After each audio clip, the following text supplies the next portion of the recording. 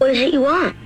Real estate. It's the Red Hot Real Estate Show, where we can all find out how's it going for buyers and sellers in the real estate market. I have died and gone to real estate heaven. Looking to move? Hoping to sell? Call in with your questions to real estate expert Miss Shannan with RE/MAX results. I'm going to go out and buy a house. Here she is, your host, Miss Shannan. Welcome to the Red Hot Real Estate Show here on My Talk 1071, also streaming on MyTalk1071.com. I am Miss Shannan here with the lovely and talented, our favorite realtor for RE/MAX results. Favorite Red Hot Real Estate. Yes, that's me. Hello. Miss Mimi Schoneman. Hello, Mimi. How are you? I am good. Glad to talk to you. Also on the phone, our favorite puzzle solver from from Cross Country Mortgage, Mr. Phil Olson. Hey, Phil, how's it going over there? Happy New Year. Good morning. Happy New Year, my talkers. Good morning. So excited to have you both here. And Mimi, thank you very much for bringing our new friend who's going to help us cover today's topic. Oh, my goodness. So get your phone dial ready on the hot key. We've got a hot one in the studio. Miss Melisa Field, attorney at law, family law specialist extraordinaire with RognessField attorneys. Welcome, Melisa. Thank you for having me. That was a wonderful welcome. I'm happy to be here. Right. And we are happy to have you because we know that this is we're already in a complex world as far as things are going when you're trying to navigate your mortgage and your home ownership issues. And so we know that just adding on that layer of what goes on during a divorce, I know from experience how much more complicated that makes things. So we want to make sure that we demystify some things, we provide some great resources, and hopefully help just smooth some transitions for some folks. Does that make sense, Melisa? That makes so much sense. It's a really difficult process getting a divorce, and when you're selling your house as part of it, there's all types of issues that come along, and there's lots of different ways to solve those issues, so I'm happy to help. I'm happy to answer any questions. Absolutely. Yeah. And so, Phil, I know that you want to tell us, and you and Mimi are going to talk about what's going on out there in the market, but Phil, can we also get your NMLS number out of the way? You betcha. NMLS 238103, company NMLS 803095, Cross Country Mortgage. Okay, Phil, let's get your market update on what's happening in the world of mortgage. Well, we've seen a lot of activity here over the last couple weeks. Mortgage interest rates are now in the high 2s to the low 4s, really depending on the type of mortgage or purchase. The good news is we're still below the average over the last 5 years on mortgage interest rates. So they're still very, very low and competitive. This next update, this only applies to purchasing a second home. I'll say this is super hot. Mm-hmm. Fannie Mae, Freddie Mac has come out with new guidance on second homes. Automatically, they have decided to implement a new initiative getting out of the second home market. Interest rates will rise come April 1st, 1.25% to 3%. So for those that bought a home at, say, 3.5%, that interest rate could be now 6.5%. Oh. And the main reason they're doing this is they're trying to apply their funds towards low and middle income buyers. Mm-hmm. Now, here's the great news. Cross Country Mortgage, we're coming out with our own proprietary second mortgage product, which is going to have very, very low competitive second mortgage rates. So anybody buying a second home out there that's talking to a bank, credit union that doesn't have a proprietary product, be ready to hear the words 4.5% to 7% on a second home. Next, as we're fully aware... I'm sorry, Phil. Can I ask you one question about that second home designation? So what percentage of time do I stay in my second home where it counts my second home? How much do I have to live there? You've got to be there at least 51% for it to not be second, or not rented out more than 51% to be able to designate it as a second home. And there's specific criteria for a second home as far as distance and type and everything like that. But that's a great question, and I tell people to give me a call here this week. Would be glad to give you all the information you need. Okay. Next one. CPI index moves to 7%. It's something I've been predicting. I think it's going to go higher. We now are at inflationary levels all the way back to 1982, the highest inflation we've seen in over 40 years. And now the Federal Reserve, this is important for those folks thinking about getting a home equity loan. They're now talking about potentially raising the prime rate 5 to 6 times now.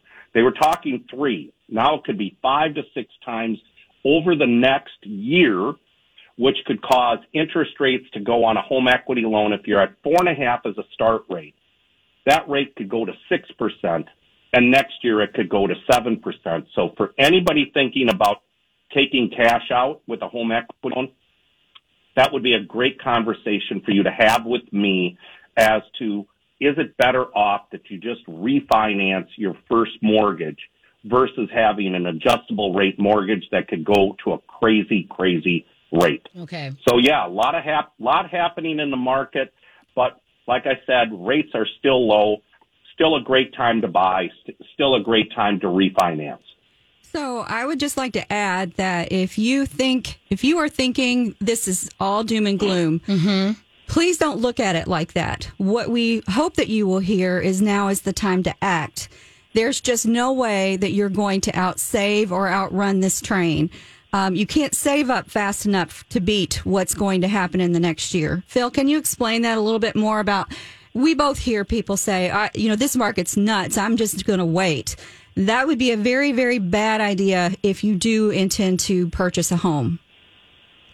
I would totally agree with you. It is, Mimi. There's a lot of analysts, especially coming, your economic advisors to Chase, to Citibank. They are now coming out stating that we're in an ever-increasing inflationary period for almost the next year to 2 years, for sure. And if, let's use a $300,000 mortgage, if interest rates rise by 1 full percentage point, your mortgage payment is going up alone $200 a month. That's for 1 full percentage point. So now is the time to buy that house, buy that investment property, buy that second home. And for those first-time home buyers that are sitting out there paying $1,800 a month in rent, or somewhere as close to that, they should be strongly considering buying now, because in the next year to 2 years, I don't think the picture is getting rosier, sorry to say. Yeah. So, with rising rents, and, we do have a lot of commentary about that, which we won't go into today. You don't want to sit there. It doesn't have to be the perfect first home. We've talked about this before. Get in the game, and then move up. Fix it, move up. At least you started. So, Phil, any final parting words before we start talking with Miss Melisa Field about all the fears that go along with divorce? The one other key that I would want to tell people, or I'm going to give you a statistic. Statistics says that in your total lifespan, a homeowner will own 5 to 7 homes. So there you go, Mimi. Buy that first home. It might not be perfect, but it gets you in the game. It helps you build equity. It helps you save money over time. And then we roll that equity over into that next property. And that could be in as short a period as 3 to 5 years. Perfect. Well, Melisa, listening to all of this market update, what are your thoughts from a family law attorney's perspective? You see all sorts of properties that come across your desk with different folks that are going through this. Well, hearing Phil talk brings up one concern that people often ask me in a divorce. When parties are deciding to physically separate, they will say, before we actually get a divorce, is now a good time to buy a second residence? My spouse wants to move out. We want to create a parenting time schedule for our kids. We want that physical separation, but rents are crazy high, and we don't want to pay $2,500 per month for a studio apartment. So is it a good idea if we just take some of our savings and we buy the other spouse a house? So we each have a house. So we know where we're going to live post-divorce, but we're not divorced yet. And I will say to them, that's fine.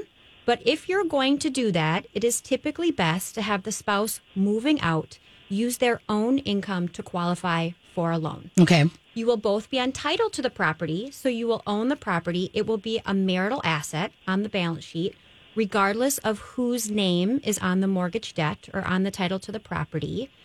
But you will have two residences. It's a marital asset. And when the divorce happens, you will not have to worry about refinancing that debt. Divorce decrees do not bind third-party creditors. So the goal of a good divorce is that you have no joint debts outstanding at the time that the process is done, or you have a plan to get your name off every joint debt. So if that piece of real estate is in the other spouse's sole name, the debt, they don't have to worry about refinancing it. And you don't have to worry about your ex-spouse not paying the mortgage and the creditors coming after you. Well, we've talked about that before, Mimi and Melissa, about how it takes, it's two people to buy it, kind of thing. Once you buy it together, you're both on that. One to buy, two to sell. So, okay, so help me, since I'm already muddling this. How, Melissa, how do I make sure that even though we're still married, because we've seemed to have this conversation before where you think it's easier than it is just to take your name off of things. And it's not that easy. So there's two things to think about. There's one, getting your name off of the title to the property. And then the other issue is getting your name off the debt to the property. It's actually very easy post-divorce to get your name off of the title. Okay. Actually, by statute in Minnesota, when a divorce happens, even without recording any type of piece of paper, it automatically passes from joint tenancy to tenant in common. Okay. And then we can record that with a summary real estate disposition judgment. That's easy. The much more difficult part is getting somebody's name off the loan, the mortgage note, the debt. And that's the more important piece usually. Okay. And so just moving out does not mean that. Just even doing what did we call it before, Mimi? A contract for deed? A quick claim deed. Okay. That doesn't do anything. It does not get rid of the marital interest in the property. You actually cannot get rid of your marital interest in the property until a divorce happens. Okay. And people will say, well, if I move out, am I abandoning the property? Do I lose any rights? No. Okay. You do not. I've had people who have been separated for 6 years. And they say, well, now we're ready to get a divorce. I said, well, it's been a while, but you haven't lost any rights to that piece of real estate. Right. And so I think the biggest thing that people do get confused about is they think, well, I'm just going to make it easy and go to the courthouse and quick claim it off. Right. And that does not do it. In fact, that does a lot more damage. And when we come back from the break, Melissa will continue talking about some of the greatest fears in divorce. And speaking of great, it's a great day to get any of your fears out into the open. Welcome back to the Red Hot Real Estate Show here on My Talk 1071. Reminding you can be part of the show if you have any questions. Talk to our experts by calling us at 651-641-1071. Or if you want to get in touch with them later, you can always just text the word divorce to the number 651-578-2218. That's 651-578-2218. Okay, so we're here in studio with Melisa Field, family law attorney with RognessField. So please take advantage of this special opportunity to pick her brain about any questions that you might have. Now, Melissa, I have been told that January is the number one month that divorces start. Can you talk a little bit about that? Divorce tends to be very cyclical. So we will get a lot of calls in January. A lot of people will make it a New Year's resolution to finally have that divorce happen. So we'll get a lot of calls in January. People will start retaining in late January, early February. A lot of cases get filed in the spring. And then kind of the end of the school year, we slow down a little bit while, parents get their school year wrapped up. Then summer comes. We call that patio season. People want to be divorced. They want to be outside. They want to have a drink with their date. I get it. So then we speed up in the summer because people want their divorces expedited. Then comes the fall and the holidays. Things slow down. People want to put everything on hold through Christmas and Thanksgiving while they're with their families. They want to focus. And then we're back to the new year. So it's really a wave. Right. And so it's nice, though, if you're going to start your case in January or February, because if you are going to sell a piece of property, we can get that negotiated early so that we can take advantage of the spring market to list a home for sale. And I always this is one of those things, just similar to would you sell your house yourself? I know, just from my experience, there's a reason why it's worth it for you to at least go, I'm going to get some of these initial questions, and I'm going to run through an attorney on these things. Even if it's amicable, there's just a lot of nuances that you can miss, especially when you have children and property and other things, right, Melissa? And we say that to people in any profession. You don't know what you don't know. Mm-hmm. And silence in a final divorce decree can be very important. Right. And in Minnesota, property settlements are final, except for very limited circumstances. So if the two spouses, do their divorce together on their own, and they enter it to the court, and then they decide something is wrong or they don't like a term, I can't fix it for you on the back end. Mm-hmm. And when we do get retained to clean up divorce decrees, it ends up being way more expensive and time consuming and costly than to just make the investment and do it the first time around. Right. And get it right the first time. Mm-hmm. Let's talk about that a little bit. So I'm just going to pick your brain right now. So off the top of your head, what is a couple of things that people have done way wrong that cost them a lot of money by trying to do it themselves? Well, so in terms of one thing that pops up all the time in terms of real estate is that they will say that one spouse will just keep the house, and they will not put in any language about a refinance. So they'll say, okay, wife is going to keep the house. In exchange for that, I get to keep all of my retirement. That's fine, except when the mortgage doesn't get paid. And the mortgage company starts coming after the other spouse who's on the mortgage, even though they have no ownership interest in the house. And then they give us a call and they say, hey, I want my ex-spouse to refinance the loan because my credit has gone down 100 points and I'm getting calls from the mortgage company and I'm having to pay it. Help me. And I say, I can't. If it's not in the divorce decree that they have to refinance within a certain period of time, and if they don't refinance, it's sold, too bad. It's so hard to say that to people because you just don't think about it when you're getting a divorce. So in that instance, what happened? Nothing. The court cannot go back in time and they cannot change the divorce decree because property settlements are final. So the spouse who was on the mortgage with their ex-spouse had no remedy and no recourse, which is why it's so important if you own real estate to make sure that you negotiate how long to refinance and if the property is going to be sold, when it's going to be sold, and what happens pending the refinance if your soon-to-be ex-spouse does not pay the mortgage. Okay. And so that was something that they thought they had figured out, but they missed it. And so that was going to cause one of them significant harm. Yeah, and it's hard. Nobody has a crystal ball about what's going to happen in the future. And I think a lot of the people who do their divorces together, they do get along. And that is wonderful, and we encourage that. No divorce attorney that I know is in the business of making families more polarized. But many times the process is so emotionally draining and cumbersome, and there's so much happening. I mean, your kids, your property, your job, your income. That's thinking about some of these things, they're not on your radar. You don't think, what happens in 5 years if my now employed spouse loses their job? You don't think that. Right. Well, Phil would like to interject something about this point.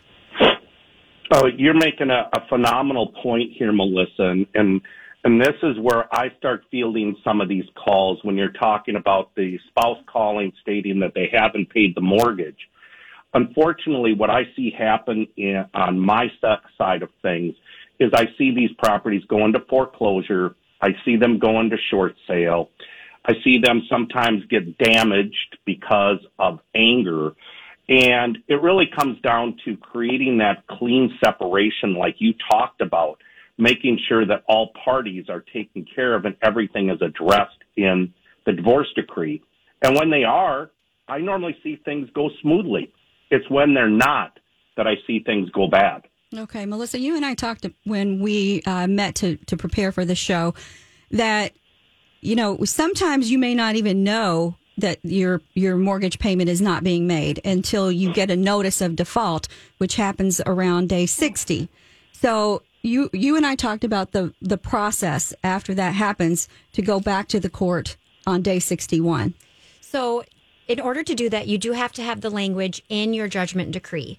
So we call that sunset language, saying, okay, well, my spouse is required to refinance the property. We're going to give them a period of time. That period of time is negotiable. Sometimes it's 6 months. Sometimes it's 3 years, however long you agree. But then we always add additional language.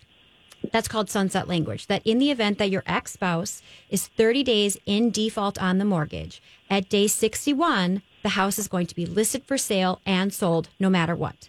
That spouse who is awarded the property gets to keep it, but that's the only way to get your name off of the underlying mortgage debt is for that property to be sold. So let's just say that they are in contempt of court and they're like, forget about it. I'm not moving. You're going to have to take bigger, more drastic measures to get me out of here.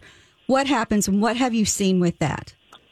So the remedy is to file a motion with the court saying my spouse did not comply with the judgment decree and to pursue it through the courts. And I'll tell you what, we can talk about this when we come back. That can be a real nightmare. Oh, I can imagine. So if you have any questions so you don't end up in a nightmare situation, today is a great day to call. Call us at 651-641-1071. We'll be right back on the Red Hot Real Estate Show. Welcome back to the Red Hot Real Estate Show here on My Talk 1071. Also streaming on MyTalk1071.com. Always encouraging you to call and be part of the show at 651-641-1071, especially today since we have three amazing experts in the room. So you can talk to Melisa Field, our attorney that's here with us, our family law attorney. Of course, Miss Schoneman from the Red Hot Real Estate Group, and Phil Olson from from Cross Country Mortgage is also on the phone. Also want to remind you, if this is something that you're like, okay, I'm not really ready to put all my business out there on the phone, you can just go ahead and text divorce to 651-578-2218. Again, that's text divorce to 651-578-2218. Okay. Well, we were talking during the break about deferred maintenance and the condition, like when I have been called to go and do a market analysis for folks that are going through a divorce, oftentimes you will see homes that have had a lot of things that have gone by the wayside, if you will. And people are very embarrassed about that. And I just want everybody to know, you don't have to be. You don't have to be embarrassed. We see everything. But it is something to note that if you want to put your house on the market, if you've gone to Melisa and you've decided what you're going to do with this asset, you're going to put it on the market, we do have to talk about getting the top value for the house and what sorts of things might have to be done in order to be able to achieve that. Melisa? So that's always really important. If the agreement is to sell the house, is that the parties have to pick a neutral realtor, and then they have to get the house ready for sale. So typically what we negotiate, and I will say that 75% of cases in Minnesota settle through a settlement program, like a settlement program like mediation or through early neutral evaluation, or even another program called a moderated settlement conference. So settlement rates are really high. So for the most part, these are private negotiations that are happening in a divorce. So in these private negotiations, the attorneys will just get together and say, okay, well, we see this all the time. The two of you will hire a neutral realtor, and you will have that realtor do a walkthrough of the property. That realtor will create a punch list of the things that need to be done. I mean, we're not talking about, redo your bathroom. That's not the time. We are talking about paint, carpet cleaning, patching some holes, really just the basic things that need to be done to list it for sale.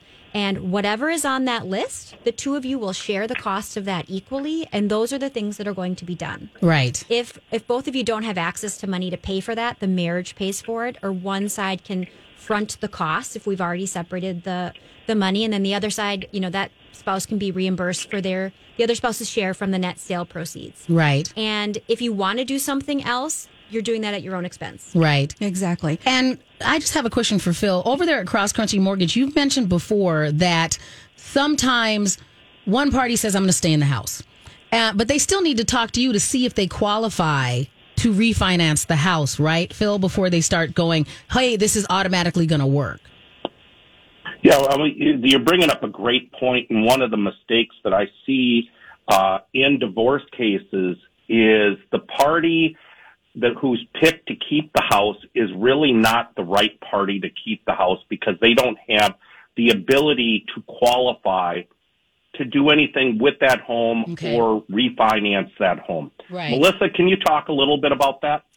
Yeah, so that is very common where somebody will want to stay in the house. Say they have minor children and they want their kids to finish high school. They want to give the kids the stability to be in the home. First thing I usually say to parties is make sure your long-term plan, if you're going to keep the house, is that you envision yourself being there for about the next 5 to 10 years. Because in a divorce, we come up with a fair market value of the property. That can be having somebody like Mimi do an analysis, a comparative market analysis, or an appraisal. Okay. But then you have to buy out the other side's equity in the home. And you don't get a discount for unactualized sale costs. So you buy the other spouse out at the fair market value. So if you turn around the next year and you sell it for the same price, you are paying all of those sale expenses yourself. Okay. So you have overpaid the other spouse. So if you are going to stay there and you know that's part of your long-term plan and you have to refinance the mortgage, I say call before we agree to that or we make that proposal, you need to reach out to a mortgage broker right now. Okay. So call Phil. Have him look at your income. Have him look at what your maintenance or child support may be going forward. Or if you're on the other side, how much you're going to be paying in spousal maintenance and child support. And figure out if you can actually refinance that loan, what the term will be, and if you need cash out to pay off maybe attorney's fees or credit card debt, because it's pretty easy to rack up expenses as part of a divorce proceeding if you need to pay anything out, what that looks like. And once we are confident that you can actually qualify for refinance, we start having that discussion. Okay. Phil, would you like to contribute some things that you've seen? I would tell you, Melissa, you nailed it. It really comes down to, planning this separation or this divorce. And where I see people make the mistakes, especially when they try to do this on their own, they miss a lot of pieces. Okay. And that's where they end up getting themselves in trouble down the road. Well, let's talk a little bit about what you need, how many months, years to qualify, both for maintenance and also for child support to qualify for a home. So my understanding is that to use your support to qualify for a loan, you have to receive your spousal maintenance for 3 years from the date of the closing going forward. And in Minnesota, how long your spousal maintenance lasts depends on the fact pattern of your case. There's no formula for spousal maintenance. It's a very gray area of our law. But if you know that you need that loan and you need your support to qualify for it, it might be better to have a longer duration and maybe smaller amounts so that you can ensure that you will qualify. Now, Phil, you and I have talked about this before in talking to folks about the meeting with you early to find out whether or not they would qualify. And sometimes it would be better for them to do that while they are still married. Could you talk a little bit about that? Yeah, absolutely. One of the things that Melissa's talking about is, you are correct, it is 3 years. Meaning 3 years from the date of the divorce, or 3 years, let's use your children, for example. If you have a child that's 17 and you're getting child support, well, the child, once they reach 18, emancipation, that child support automatically stops. So because they only have 1 year remaining on the child support, they cannot use that income to qualify. Now, in a situation like that. Phil, can I pause you just 1 second? Because I'm in the room with Melissa and she made one of those faces like not always, like an asterisk needed to be put over that. So just 1 second. So Melissa, is that not always the case or what is that? What was that asterisk? I'll put a little asterisk on the child support piece. Child support goes until a child's emancipation. So Phil was totally correct on that. But if you have an 18-year-old who's in high school, it goes until their graduation. Okay. Up to age 20. So you can actually have your child support go to age 20 if your child is still in high school. And there are some limited circumstances where child support can go beyond a child being 20. Like, for example, we just had a case where the child support was extended by the court until that child was 21. Mm-hmm. That child was autistic. That's what I was going to ask you, because my son happens to be on the spectrum. And so I've seen that play out where it's, well, my son is not going to get to a full emancipation situation. So he is going to, because of his developmental delay, be we're eventually going to have to change that. So I was going to ask you if that was the kind of situation where that normally happens, Melissa. Yes. So there can be a crossover from where you shift from child support to a guardianship. But we had a case where we had a pretty high functioning autistic child who had one more year of a program to participate in, which was not actually high school. Right. It was not college. So that child was living at home with mom, and mom said, I need one more year of support. And so we had to go to court, and the court extended the child support until age 21. Right. Okay. So there are some circumstances where it can go beyond, but you really do need to talk to an attorney about that because it really depends on the facts of your case. Okay. All right, Phil. Sorry, Phil. Go back to now. We have our asterisk. No, so continue. so if I understand you correctly, would you agree with this, Melissa? Those are kind of one-off situations, but the kind of the standard normal rule is the income stops once the child is 18 or finishes high school. For most families, that's the case, Okay. assuming that that's your youngest child. If you have multiple children, it will go until the youngest child emancipates per the statute. And that is high school graduation or 18, whichever is later, in most cases, not all. Okay. Okay. So, Melissa, you had prepared a couple of not horror stories, but just not happy stories, Right. that you might want to share with our listeners. Well, I think of one case where the parties had separated while the divorce was pending, and mom and the kids had moved out, and dad was still in the marital home. They agreed that it was going to be sold, but dad didn't actually really want to sell the house. He didn't want to move. That's a lot of work Right. to move in a divorce proceeding. I mean, everything's up in the air, and all of a sudden you've got to pack all your stuff and go. That's tedious, time-consuming, and stressful. He didn't really want to go. So the parties hired a neutral realtor together, and they had talked about the punch list items that needed to be done. And one thing that needed to be done was the house needed a good scrub. It needed to be cleaned. Yeah. And so the realtor had actually, which was amazing, hired a cleaning company to come out and do a deep clean. And dad said, no, I've got it. I don't want to pay for that. I'm not going to put that couple $100. And the other side was willing to pay for half. So the realtor says, okay, that's fine, cancels the cleaning company, assumes that the house gets clean, so starts setting up showings. The showings are getting accepted. Some are getting denied, but some are getting accepted. So then a showing happens, and the realtor shows up with their clients, and the house, one, is filthy, and the husband is asleep on the couch. Right. Because he didn't want to leave. move. Right. He didn't want to move. So he's He like, didn't if you wanna don't like it, then don't like it. Yeah, but the problem was that he was the one in the house, and he had ready access to the property. And my client did not want to go back. She did not want to be cleaning up after him. She didn't want to have that headache. She was moved out. She had started over. And so the issue was we kept having to go back to his attorney and say, clean the house, get out. And it kept happening. Showings kept getting canceled. So we had to file a motion with the court and say, we are asking that you have to leave this house. Right. So it can get sold because we need that money to pay off other debt. That was enough to get him on board. And so as a realtor in that situation, the best thing you want to do is to put it temporarily unavailable for showings while all this nonsense is going on. But then you need both parties to sign that. Right. And so, Melissa, if that was my client and I went to the party that was cooperating, sign this so that we can freeze the showings, because you can't have showing requests go on and on being denied. And then you take it to the party that did not want to cooperate. How do you get them to sign that so that it's collaborative? Well, typically they don't want to stop the showings. You know, one party's motivated to sell and the other party is not. So oftentimes we'll go to a mediation and we'll figure out what a realistic time frame is. Maybe that spouse wants to move out, and then we go back and we ready the house for sale and it's vacant and we try to expedite it.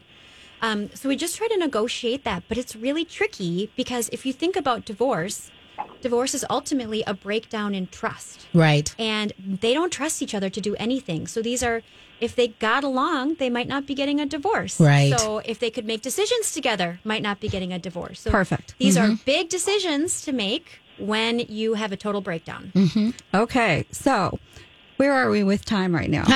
So we need to go to break, and when we come back, we can cover whatever we have left. Yeah. Time is cruising. When we come back, I would really love to talk about marital property versus non-marital property. All right. I also want to remind you can call in with your question. The number is 651-641-1071, or you can text the word divorce to 651-578-2218. That's 651-578-2218. Just text the word divorce. We'll be right back on the Red Hot Real Estate Show. Welcome back to the Red Hot Real Estate Show here on My Talk 1071, also streaming on MyTalk1071.com. Reminding you that you can call and be part of the show at 651-641-1071. And don't worry, Mimi, I know we got somebody that's on the line right now. Producer Sonny's talking to them. We'll get a hold of them really soon. If you are not ready to call in, you can text the word divorce to 651-578-2218. And so in the meantime, go ahead, Mimi. We can go back to one of those, finish up with Melissa on one of those horror stories we had before we went to break. So, marital property, specifically where it involves real estate. Can we talk a little bit about the specifics? Like maybe you have a story in mind of where you've had somebody that's owned property before they were married, and then they sold it, and then they moved and bought a marital property, things like that. So that's actually really common. Marital property in Minnesota is any property that's accumulated during the marriage. So if you save up money from your income and you and your spouse jointly buy a piece of real estate, it's entirely marital. Okay. But if you have a big pile of savings before the marriage, or you buy a house before the marriage and then you get married, you have what we call a non-marital interest in that piece of real estate. And for purposes of real estate, there's a formula in Minnesota that we use. It's called the Schmitz formula. It's actually pretty basic. It's just you take the equity on the date of the marriage divided by the fair market value, and that's your percentage. And that percentage follows you forward.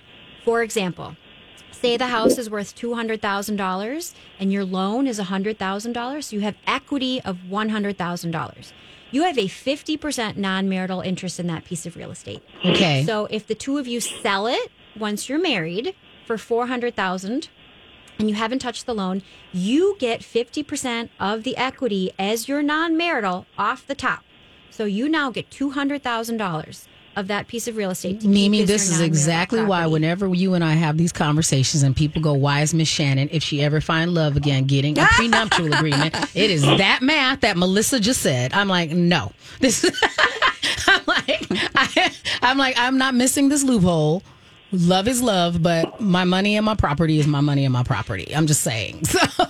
I will say, even if you don't have a prenup, even if you don't, the law in Minnesota is great. We carve that out, even if you don't have a prenup, or we call it an antenuptial agreement. Okay. But even without that, you get your non-marital. So, but then if you take that non-marital and you put it into a new piece of real property, you can kind of start changing the percentage. Okay. So if you take, your $200,000 and you put it into $1 million property, you now only have 20%. Okay.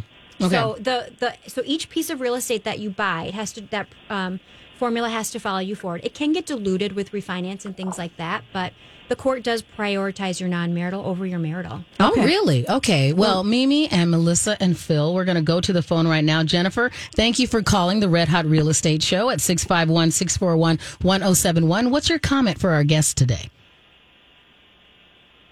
Hi, I am a MLO third-party processor, house mortgage processing, and I have a suggestion for a couple that's going through a divorce using the equity that you were just talking about. Why don't they use the equity, do a cash-out refinance, he can buy her out, and then also deed her off title.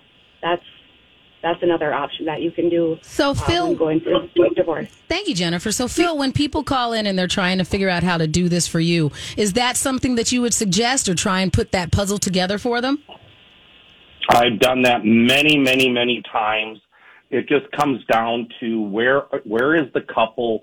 Is the couple amicable? Are they willing to work in good faith with one another? But yes, that is a solution, and I've done that many, many times over my career. Awesome. Thank you, Jennifer. Okay. Yeah, you're welcome. Thank you. Love your show. Thank you for listening. We Thanks appreciate for calling. you. Okay, so Bye-bye. Property that was owned prior to, maybe let's say that they had a townhouse, one of the parties owned before they got married.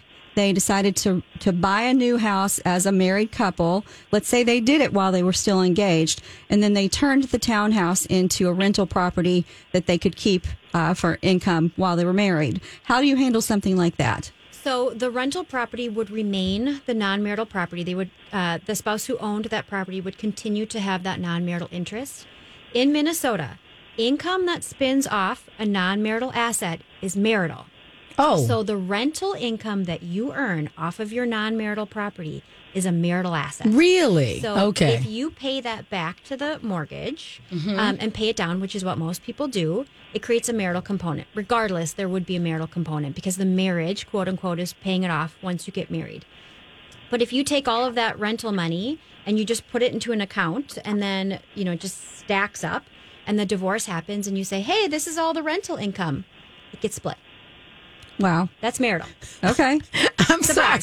I'm so glad you're here because I am never getting married again. Yes, Phil. I've got a quick question. Sure. We're talking marital, but I know there are specific laws when a couple is together for a very, very long period of time. And I've ran into that over my career. Can you talk a little bit about it is a property that's been purchased by two parties, but they're not married, but they've lived together so long, there's specific laws that apply to that. So Minnesota does not recognize common law marriage. So you are not common law married. So neither one of you would retain any common law rights. But if two people who are in a relationship purchase a piece of real estate in joint tenancy, and then the relationship ends, you have to figure out who gets what. Okay. And there is a specific statute that pertains to those parties. It's known as a partition, where if you own real estate with somebody in joint tenancy, you can go to the court and ask the court to partition the property. That is different than family court because family court is you have a marital interest. Your marital interest is half. Okay. And in those cases, the court will look at what each of you made a contribution to the property. And which sometimes is not a great way to do it because in some relationships, people are together for 20 years and say one partner pays the rent or the mortgage and the other spouse, the partner pays for the groceries. Right. But that partner who paid for the rent will say, well, it's all mine. Yes. Because my money went to this piece of real estate and your money went to living expenses. And so in that situation, I would say it's really clean if you just have what's called a cohabitation agreement. And you can do that if you're not married. It is not a prenup, but it is an agreement between two partners that says we are going to live together. If we buy something together, this is how we are going to divide it. Okay. Because if you are just dating and you buy something, say you buy a TV and then you break up, unless you have a cohabitation agreement, the court says, I don't know, figure out what you're going to do with that stuff. There's no law that says that we can figure out how to divide that for non-married couples. Right. Okay. Well, when you and I met, one of the things that you said that people need to do is to start thinking about their taxes, adjusting their W-4s, filing for head of household. Can you talk 1 minute before we head into the break? Sure. Now that we're in January, if you think that you are going to get a divorce in 2022, if you are divorced by December 31st, you will file a separate tax return from your soon-to-be ex-spouse. You will either be single or head of household, depending on whether or not you have a minor child in your home 50% of the time. But if that is coming, it is a good time when you are doing your tax return for 2021 to make sure that you are withholding enough money so that you don't get hit with a tax liability for filing a separate return in 2022. And sometimes you can have your accountant run like a dummy return for you just to see if your withholdings are correct. Right. Perfect. And if you'd like to get in touch with Melisa or have mortgage or real estate questions, be sure and text 651-578-2218. Right. Use the keyword divorce. And speaking of keywords, you can find this episode and previous episodes. Just go to our website, mytalk1071.com, keyword red hot. Thank you all.